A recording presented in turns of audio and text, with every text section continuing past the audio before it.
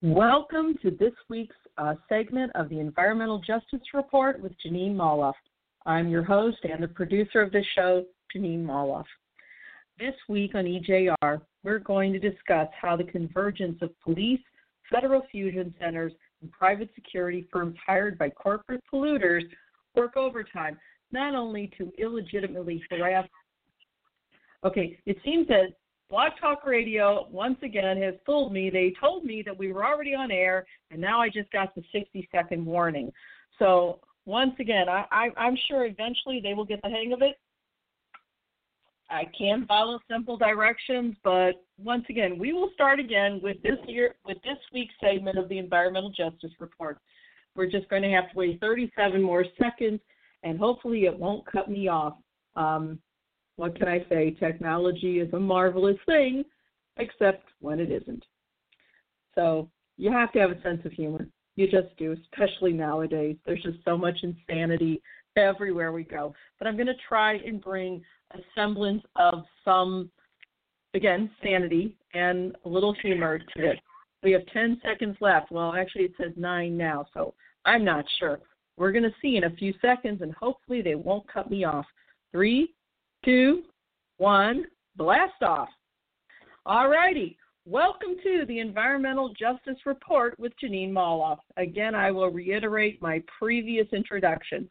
This week on EJR, I, Jeanine Molloff, I'm the producer and your host, discuss how the convergence of police, federal fusion centers, and private security contractors and security firms hired by corporate polluters works overtime, not only to illegitimately harass journalists daring to report truthfully about corporate polluters, but has succeeded in classifying journalists as alleged environmental terrorists.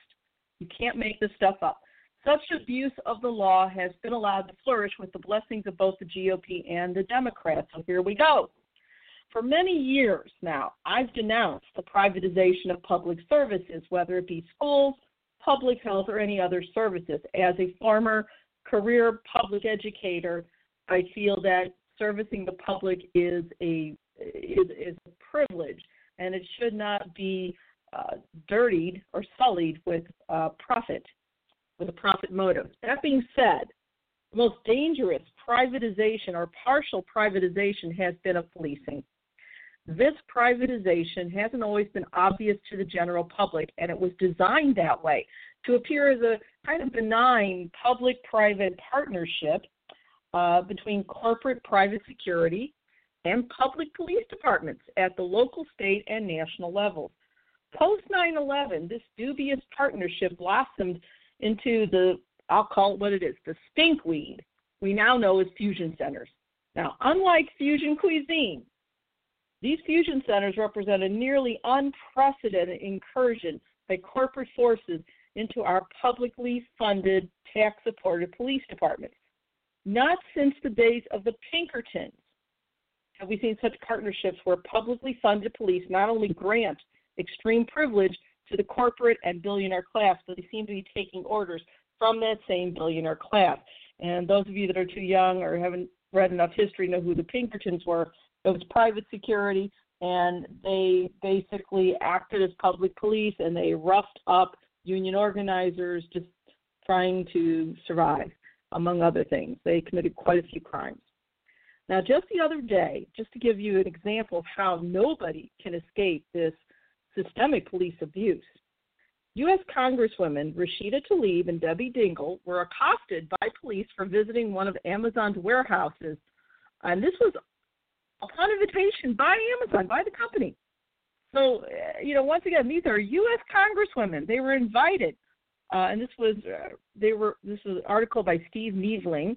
They were invited by Amazon to inspect the conditions in their warehouse in Michigan, and they were confronted.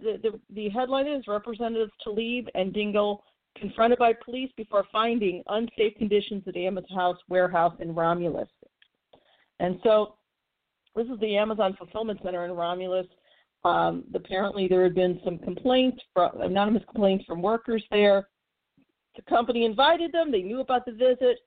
And yet, according to both Congresswomen, Amazon themselves called the police on these two congresswomen right after they arrived just this past Friday evening.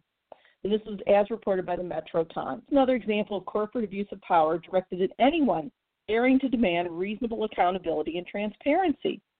When the authority of two U.S. congresswomen is ignored and they receive a not so thinly veiled threat from police, we have a major problem here. Now, as violent as that encounter was, it's paltry compared to the routine abuse dished out by fusion centers in the name of national security. Besides going after duly elected members of Congress, this unholy alliance between public police and private security has worked to demonize the press. And this is where we're going with this piece today, especially any member of the press that dares to stray from that corporate script, happily followed by what are, in my opinion, the stenographers at NBC, CBS, ABC, and, of course, Fox. Now, for the past several years, since the revolutionary use of phone videos used with the smartphones, used to great advantage during the Ferguson protests, journalists have been savagely attacked by both police and private security. And this show will cover the illegitimate monitoring, not only of environmental journalists, because this is the Environmental Justice Report, but journalists in general. But we're going to start with one environmental journalist in particular, and this was as reported by The Intercept. And the report was done by Murtaza Hussein and Aileen Brown. And the headline, excuse me, had to get a little drink there. Amid terror warnings, railroad industry group passed intel, in other words, intelligence, on environmental journalists to cops. So basically, these private intelligence reports are distributed to these federal fusion centers, and the industries basically these corporations are influencing how law enforcement, decides to act upon these alleged threats. So this is about an environmental reporter. His name was Justin Mikulka, and he was just doing his job, and then he became very shocked when he scanned through the pages. It said, quote, "A friend had contacted me and said that he had found some documents with my name in them. He told me I really had to see them for myself," end quote. So Mikulka went through this, and there were descriptions of his work as a journalist, but his work being described was also right in the middle of security reports that were detailing what they called bloody terrorist attacks and far-right threats. And these were in documents that were prepared by a private railway industry group, and this group shared these reports with law enforcement. Now, the series of documents, suggested that law enforcement was really being coached by this private group to view him, Mikulka himself, as basically a possible, quote, instigator of criminal activity and a threat to railway safety, end quote. And Mikulka is an environmental journalist, and he specializes in basically documenting and reporting on the hazards of transporting oil by rail. And Mikulka was quoted saying, quote, "I knew that the industry was aware of my work and didn't like it, but the idea that they were privately lumping me in with terrorists to law enforcement is frightening and shocking," end quote. And, Mikulka went on, and he's quoted as saying, "To whom were these documents presented? Am I now on security list being ranked as a threat to the rail industry? It seems like they couldn't challenge what I'm saying on a factual basis, so they resorted to attacking me like this," end quote. So even though the documents didn't actually accuse Mikulka of being a criminal, the documents also, though, warned that basically Mikulka's articles of possible dangers of shipping oil by rail, quote, could inspire criminal activity in the form of protests that disrupt rail activity, end quote. Now, my question very simply is this.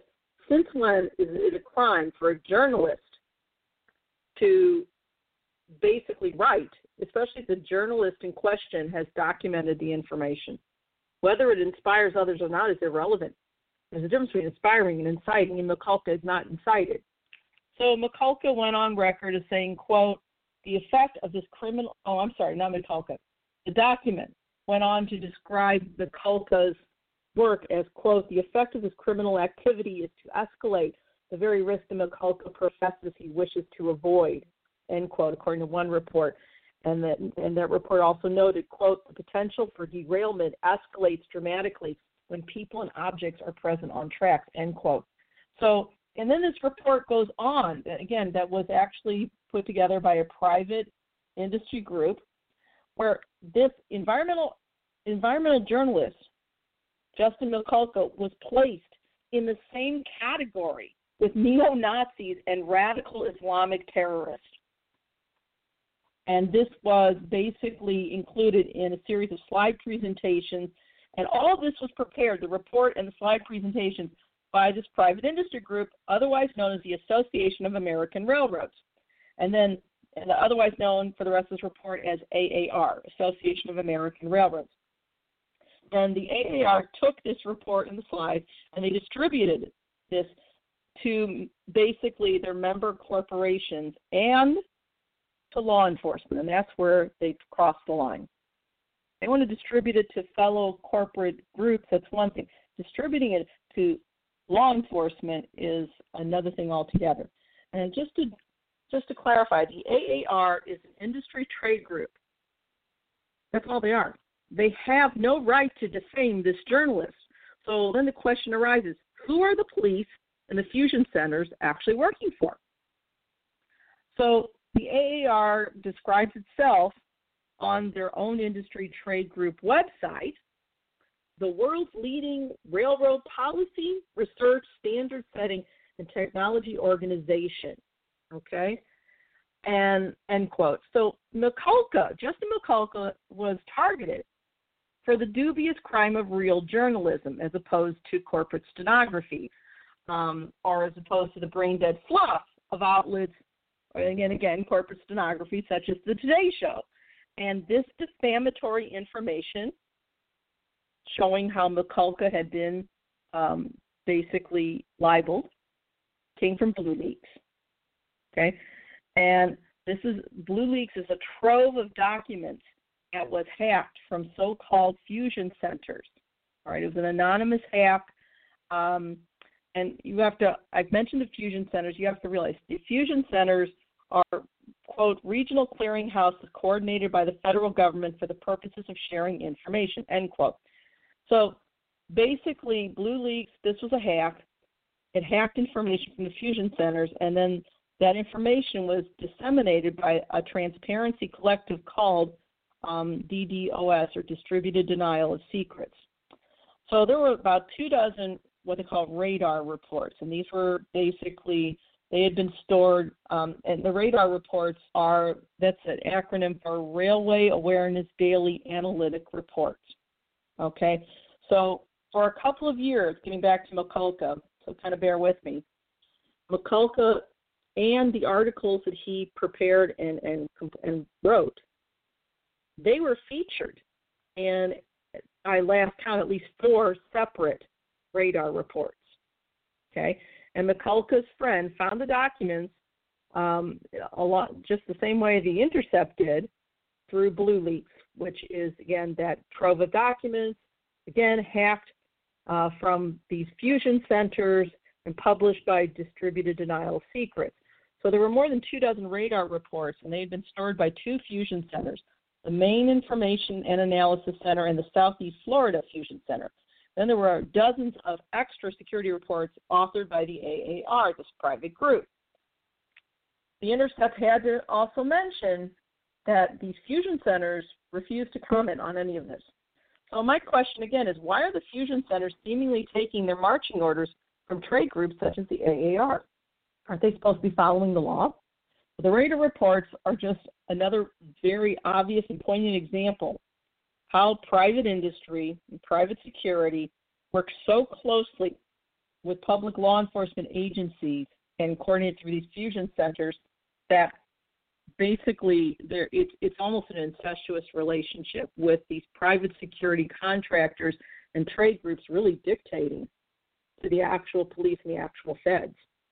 And, once again, my question is, with these intelligence hubs were created after 9/11, Again, the purpose of sharing information between security agencies and law enforcement, and then with quote, with private businesses to share information about potential threats, end quote. Again, why should the taxpayer fund corporate Pinkertons? It's a perfectly legitimate question. So the Blue Leaks documents really provided the information that just clarified and proved a lot of activists suspected. And so the AAR chose this really sensitive point in time to pass information about Justin Mikulka, this legitimate journalist, to law enforcement. And, again, this report isn't just about environmental journalists. It's about journalists in general, all right, even though we're focusing on this one journalist. The Trump administration has made a point of targeting journalists, all right? And this is something, we know that DHS, Department of Homeland Security, has developed intelligence files on journalists, especially if they cover anti-racism protests, such as in Portland, Oregon. They also detain journalists covering the U.S.-Mexico border. DHS has also has also basically been behind the attacks and backed the attacks by local police in cities like Minneapolis and D.C., where there were protests in the wake of the George Floyd police murder. The Intercept made an inquiry about this, and the AAR just claimed that just because their bulletins are based on what they call open source material, that they're not intelligence reports. And the AAR spokesperson said, quote, radar is intended to keep industry and government partners apprised of trends and publish conversations surrounding safety and security issues both in the U.S. and abroad. The document does not provide or contain intelligence. Its content is drawn largely from widely available news reports, social media reports, posts, and other online publications, end quote. Except for one thing. Open source intelligence is widely recognized across both law enforcement and other professional endeavors as, being drawn from this media. In fact, the CIA was quoted that they define, quote, open source intelligence to include, quote, traditional mass media, the internet, specialized journals, studies, conference proceedings, geospatial information, and more, end quote. So why go after Mikulka? Well, Mikulka, turns out, has been a fossil fuel critic, and now he's classified as a threat. And by a politically driven, corporate-controlled police force. This is corruption on steroids, no doubt about it.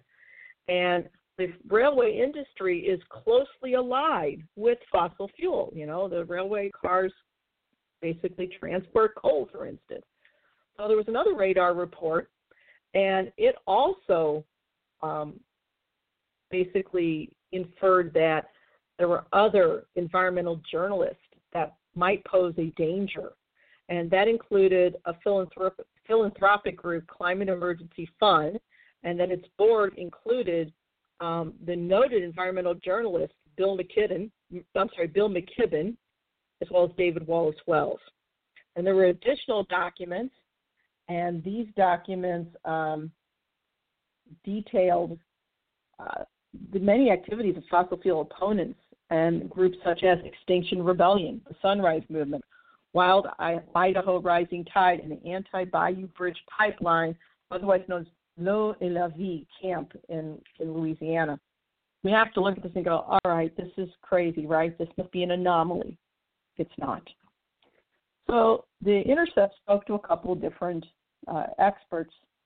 They spoke to Brendan McQuaid, who is an author of the book, quote, Pacifying the Homeland, Intelligence Fusion, and Mass Supervision. And the documents where they basically focus on Mikulka really show how these fusion centers truly act as a way to silence critics of any corporation, and it affects these fusion centers. Fusion centers are supposed to follow the law, and they're not supposed to be basically doing the dirty work of corporate. And it is a type of political policing. And McQuaid said, that its political policing is different from what happened at the height of the 1960s civil rights movement when the FBI targeted many activists.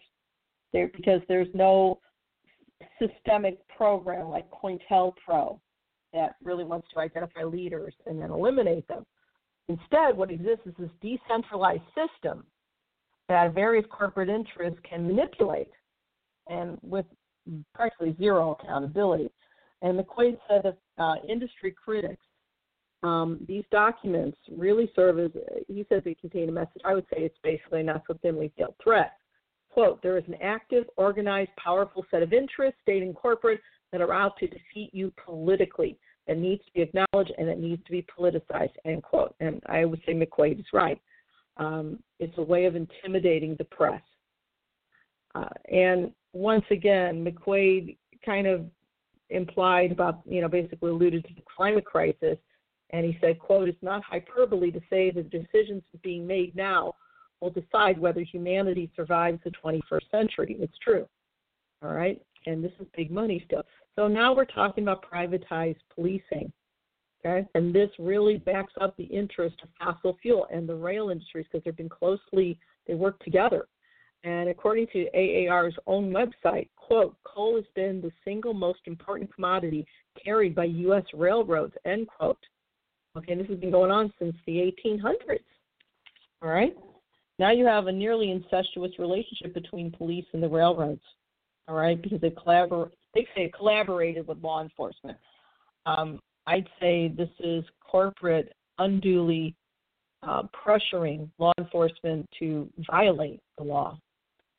So once again, there's a mention of the Pinkertons.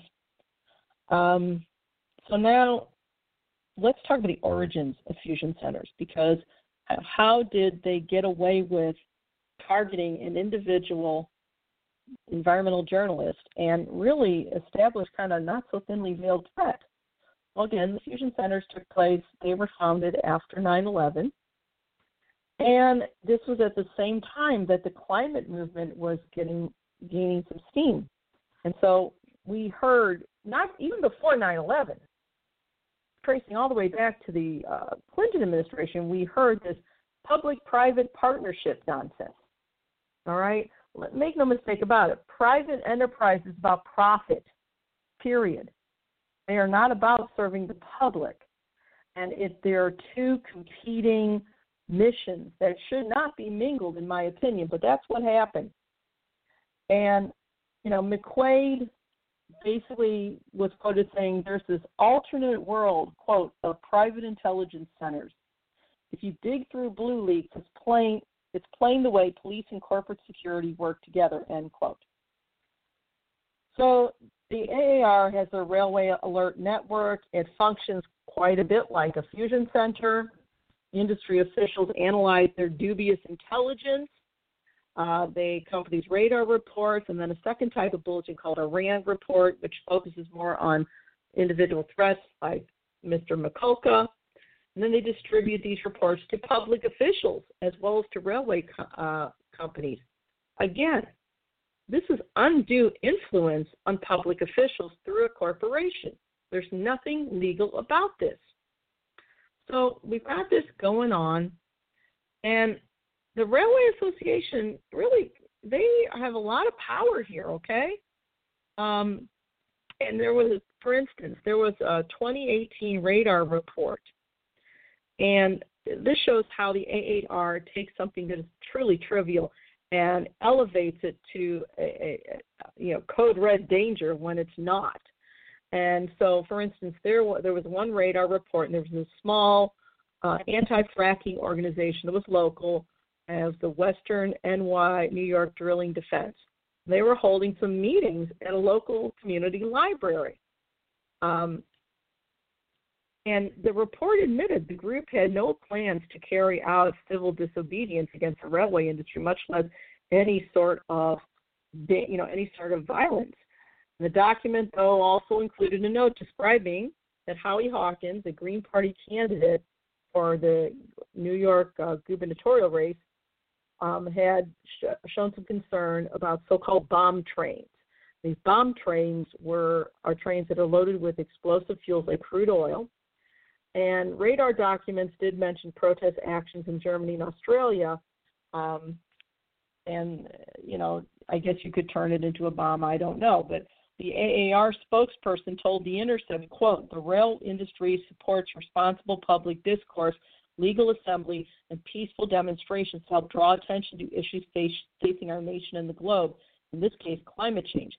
However, trespassing onto rail property for demonstrations creates safety and security risks, exposing the protesters and railroad workers to potentially serious injury or even death.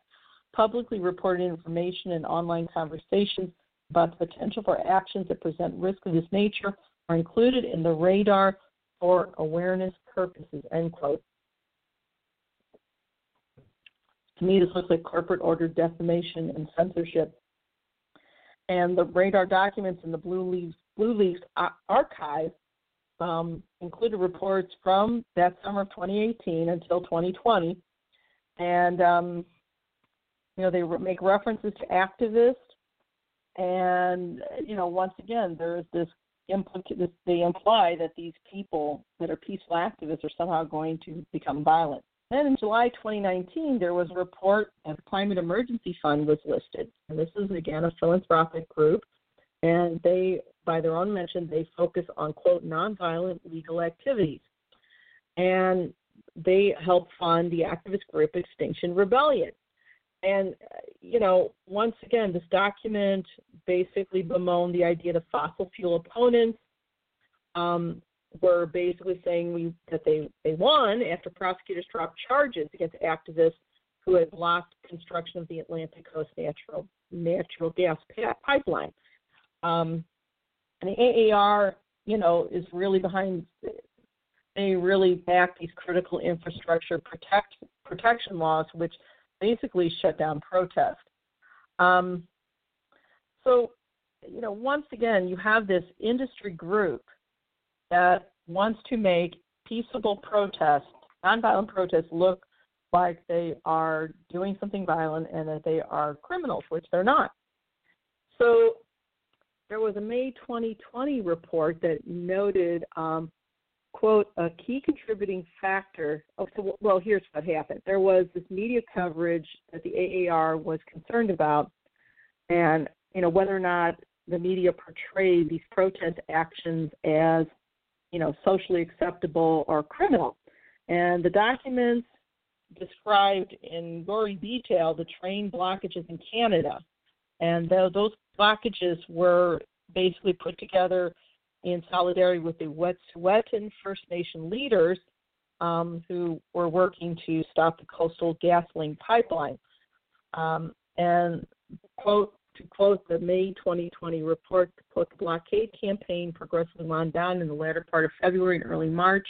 A key contributing factor was the shift in the tone and substance of media coverage, which highlighted the adverse impacts to small business and workers from halts in rail services. Again, they want to control the media. That's what it is. They monitor journalists. Again, one of McCulka's articles the headline was "Bomb Trains, How Industry Greed and Regulatory Failure Put the Public at Risk." And that was in 2019. And, again, this was, an article that was sorely needed. It deals with public safety. Once again, you have a private industry group that is trying to suppress and control the press. And the journalists they can't control, then they want to find a way to destroy them. There's nothing legal about any of this. Then you have this book. Okay? So there was a book that was received environmental services. Okay. Forgive me. I lost this just now. So the censorship that's being pushed by the AAR is something that has crossed the line. It is not just them using their own opinions and pushing their own public relations. They are trying to basically push what law enforcement should be pursuing. And then they look at Mikulka again, and one of the problems they have with him is that he also writes for a very famous environmental blog called the DeSmog blog. And another radar report was quoted saying, quote, while Justin Mikulka's writings have never been directly linked to specific direct actions targeting the rail industry, his DeSmog blog posts are frequently shared and commented on by activist groups primarily focused on opposing oil by rail. Okay. So Mikulka's response was that railroad associations are willing to, quote, misrepresent the facts to the public to keep running these dangerous trains. They're willing to go very far to keep doing this. And so while they aren't calling Mikulka out as a terrorist, they are more than implying that he is inciting terrorism, which he is not. His crime is journalism. So once again, The Intercept, we're looking at this. We followed how basically Justin Mikulka has been defamed and libeled and targeted by not only these fusion centers, but by these fusion centers upon demands made by, in this instance, the railway industry. So once again, from The Intercept, Aileen Brown wrote, quote, tilting at windmills, the FBI chased imagined eco-activist enemies, documents reveal. And this was just this past August. Again, federal and state law enforcement officers, they gathered in the Midwest, and they were practicing. They had this, it was a practice response to a threat that doesn't exist, namely wind farm sabotage. So they called it a red hat exercise, right? Taxpayer dollars went for this, where they pretended they had 4 teams, okay, and they pretended to be the bad guys, which are environmental saboteurs in their eyes, and they targeted these grids of turbines that basically produce power from windmills. The FBI Omaha, Nebraska field office and the Iowa Division of Intelligence and Fusion Center organized what they call this Red Hat exercise. Now, here's the thing. There is no record of U.S. environmental saboteurs or activists using guns. But in this exercise, 2 of the teams suggested using firearms. This is really creating a bias in these officers' minds that environmental activists are dangerous. This is really not only dangerous, but why are we spending public dollars so the FBI can role play? Okay, I mean, why don't they just go to, a sci-fi convention then? So, again, the exercise, you think, what brought this on? Well, it was at the request of a U.S. private energy sector partner. Okay, and this was the idea that, they had to protect oil pipelines, but instead they were talking about windmills, all right? Again, none of these private industry groups or companies were named in the reports, but they were involved in the exercise, among which was an Iowa utility company, a wind energy lobbyist group, and an industry representative, and they were part of the teams posing as what they called an insider accomplice. Once again, this is setting the propaganda stage to see environmentalists, environmental journalists, and journalists in general as the enemy. This is very dangerous. It's also illegitimate. This is an illegitimate use of taxpayer money, and the police are supposed to follow the law, not abuse the law. So, according to Blue Leaks, when they go a little further into this, they find that the documents in Blue Leaks, these federal, state, and local law enforcement agencies, they've used the label environmental extremists to guide their policing. And that, once again, it's driven by wild speculation, threat inflation. You've got the private sector encouraging this. This is basically inciting police into a military mentality and to view environmentalists and journalists in general as the threat. And they are calling them domestic extremists, right? Keep in mind, that category places indigenous peoples, environmental defenders with practically no property damage, and just general civil disobedience in a category alongside white supremacists who conduct mass killings. Where is this reasonable? Where is this legitimate? It's obviously not. And, once again, Mr. McQuaid, who is, as I didn't say before, he's a sociologist at the University of Southern Maine, and he's the author of, again, Pacifying the Homeland, Intelligence, Fusion, and Mass Supervision. He said he had never seen anything like these Iowa Fusion Center documents in his life. To quote Professor McQuaid, quote, "It's paranoid threat inflation and a totally indefensible depolitization of what might be the most important political question of our time, which is, what are we going to do about climate change? This erases that question because anyone who is seriously committed, worried about the way this will polarize the struggle and justify aggressive responses to direct action," he said. Now, we have another expert, Mike German, and he is a National Security Fellow with the Brennan Center for Justice, and he also was formerly in another life an FBI agent. And he also stated that collaboration with these private security contractors really abuses public resources.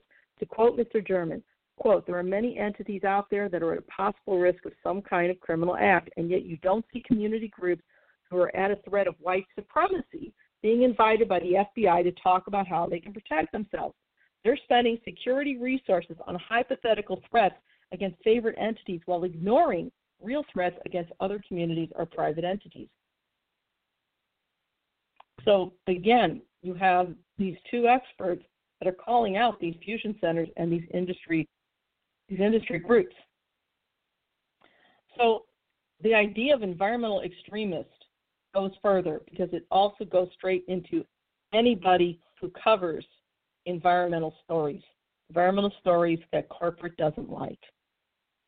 Okay?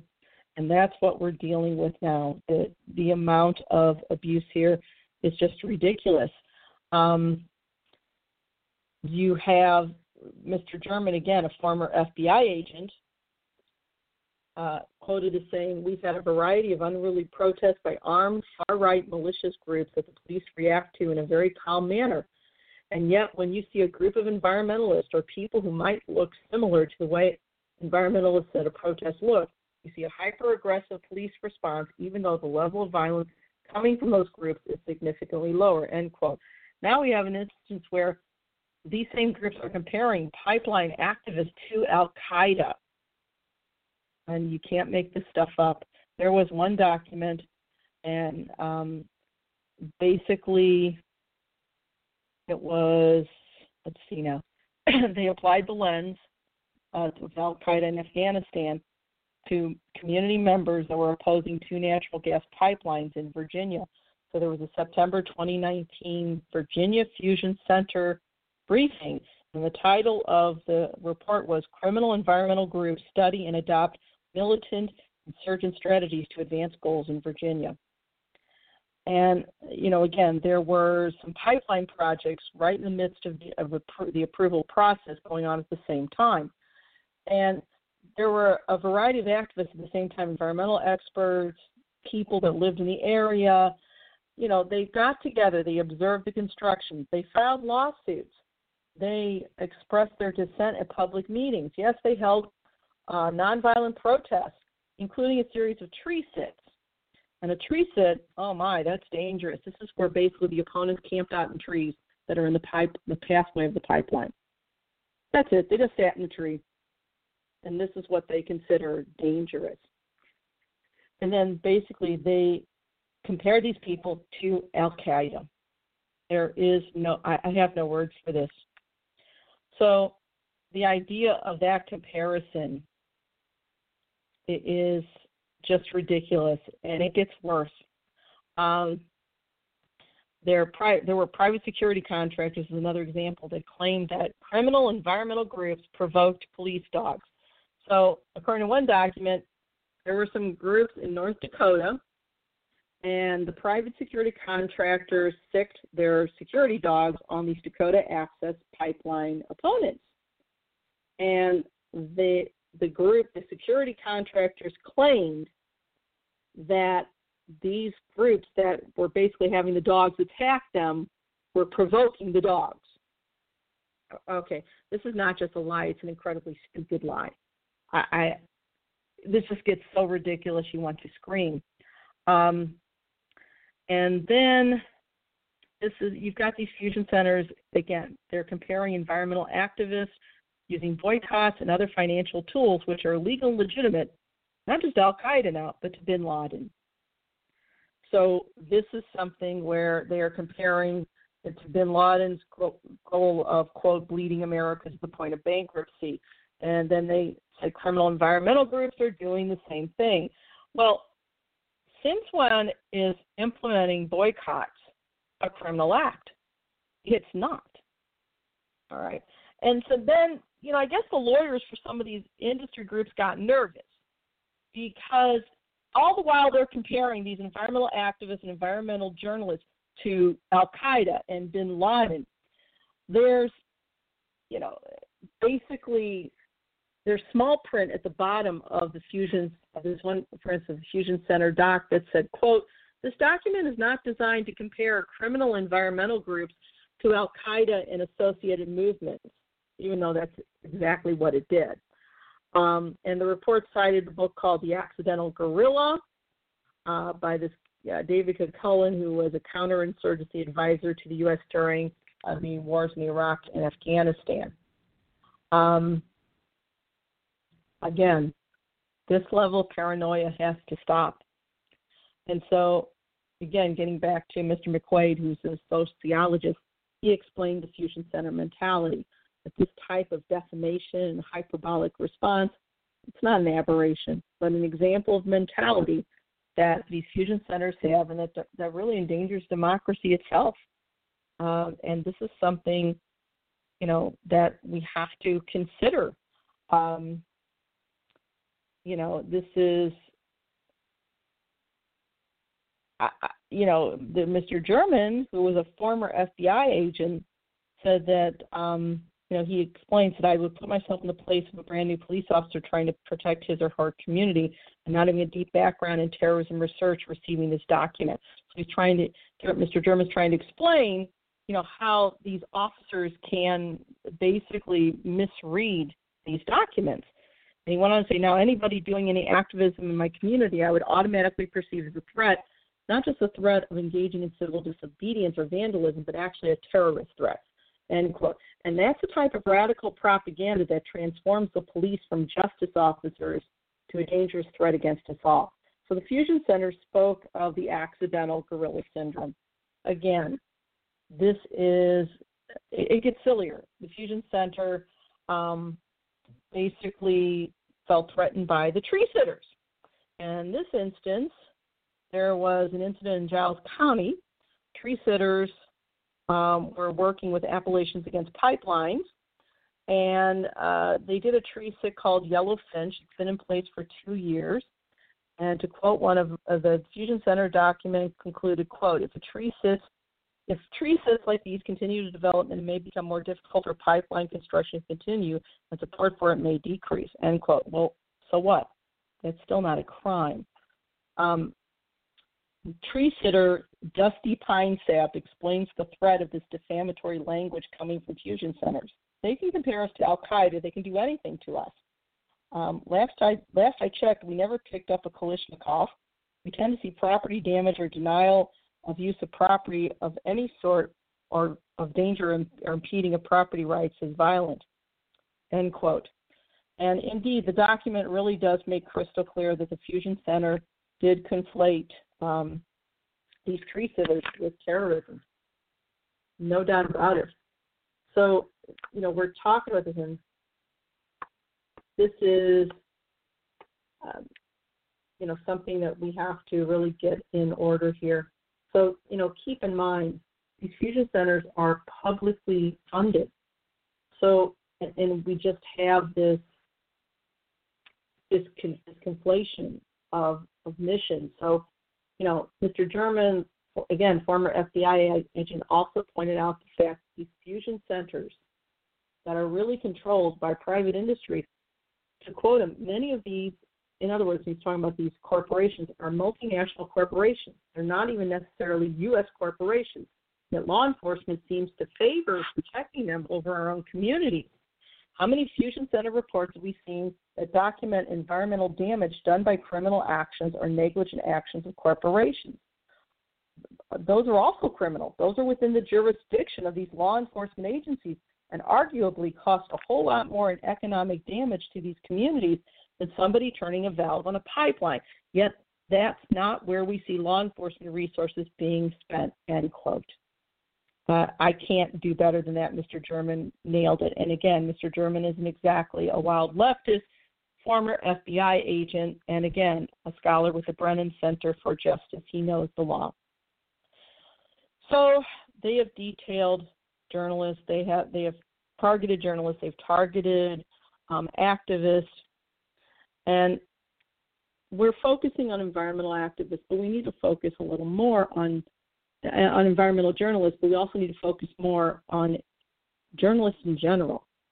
Because journalists are supposed to bear witness to what's happening in government, in a society.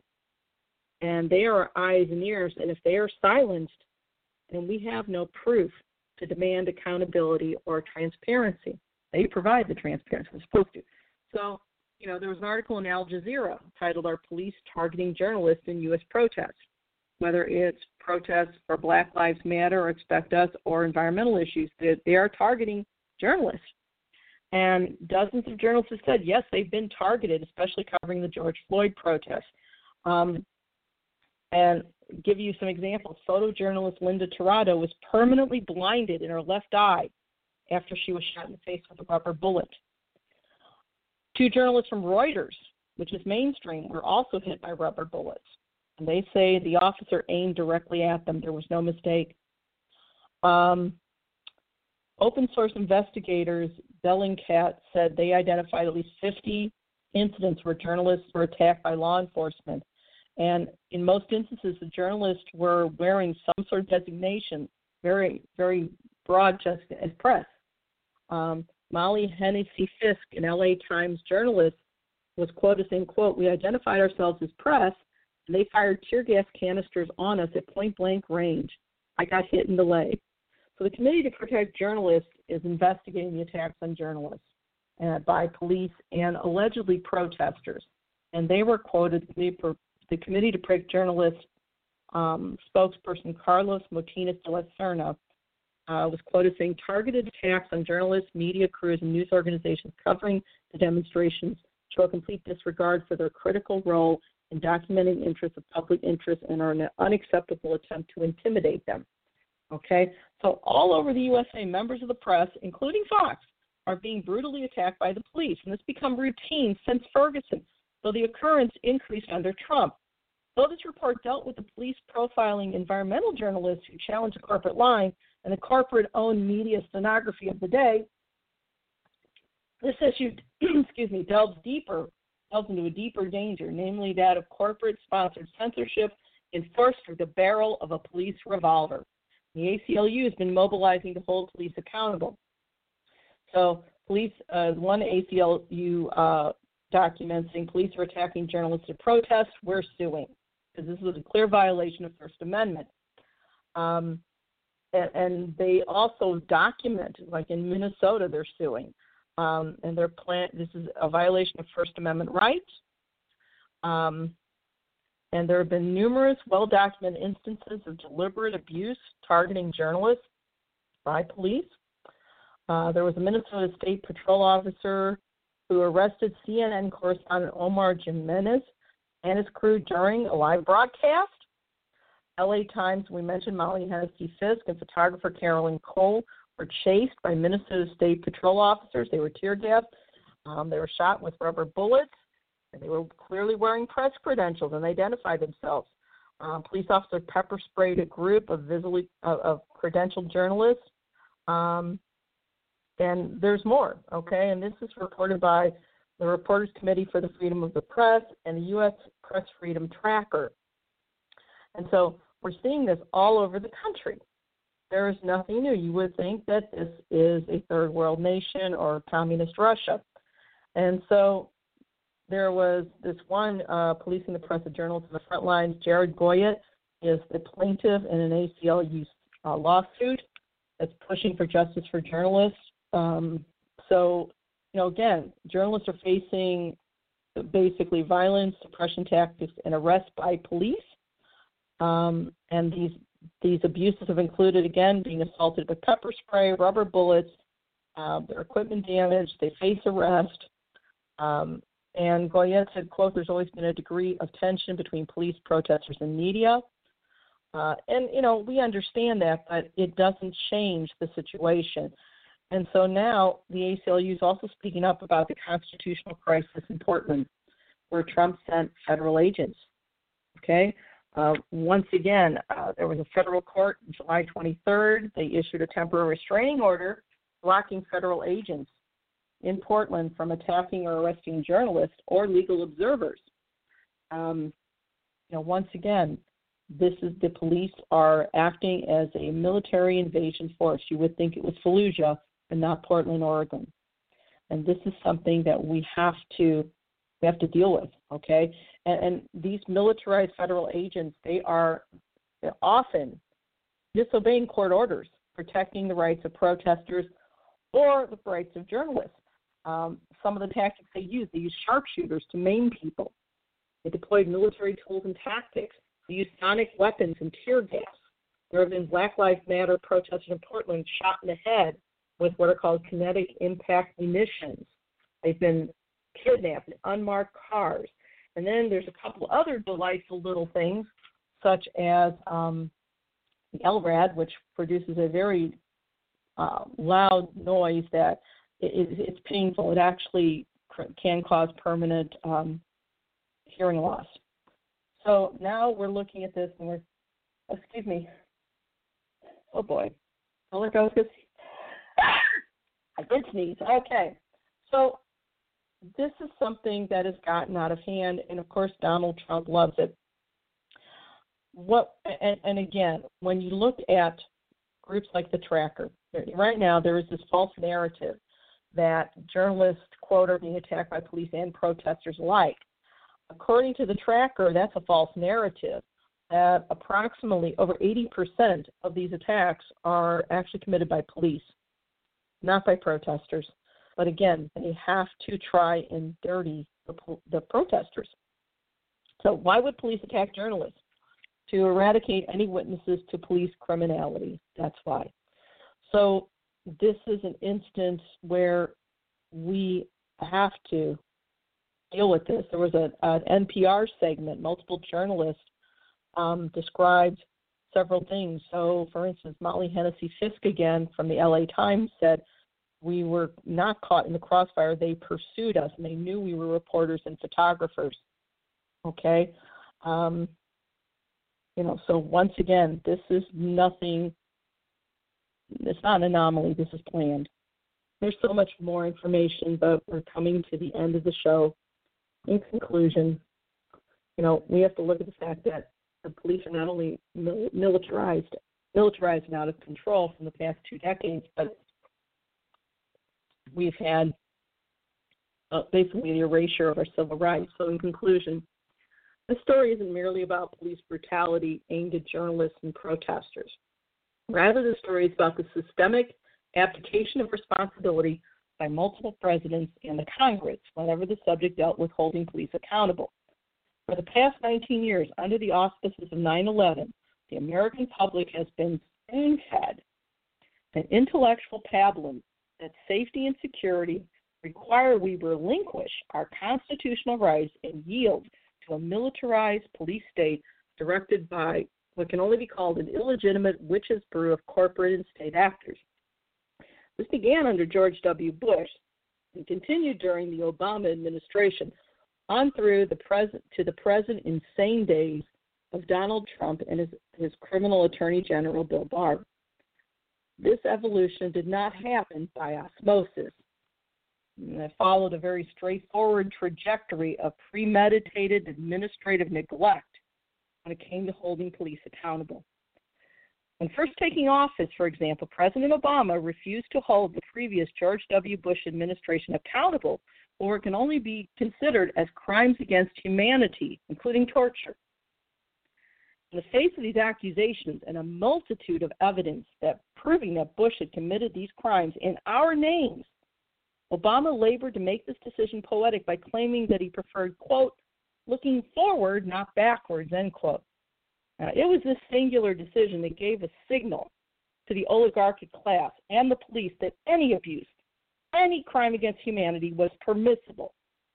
But Obama was a PR professional's wet dream. He could distract the public beautifully for the oligarchy. Everyone had a new sense of hope.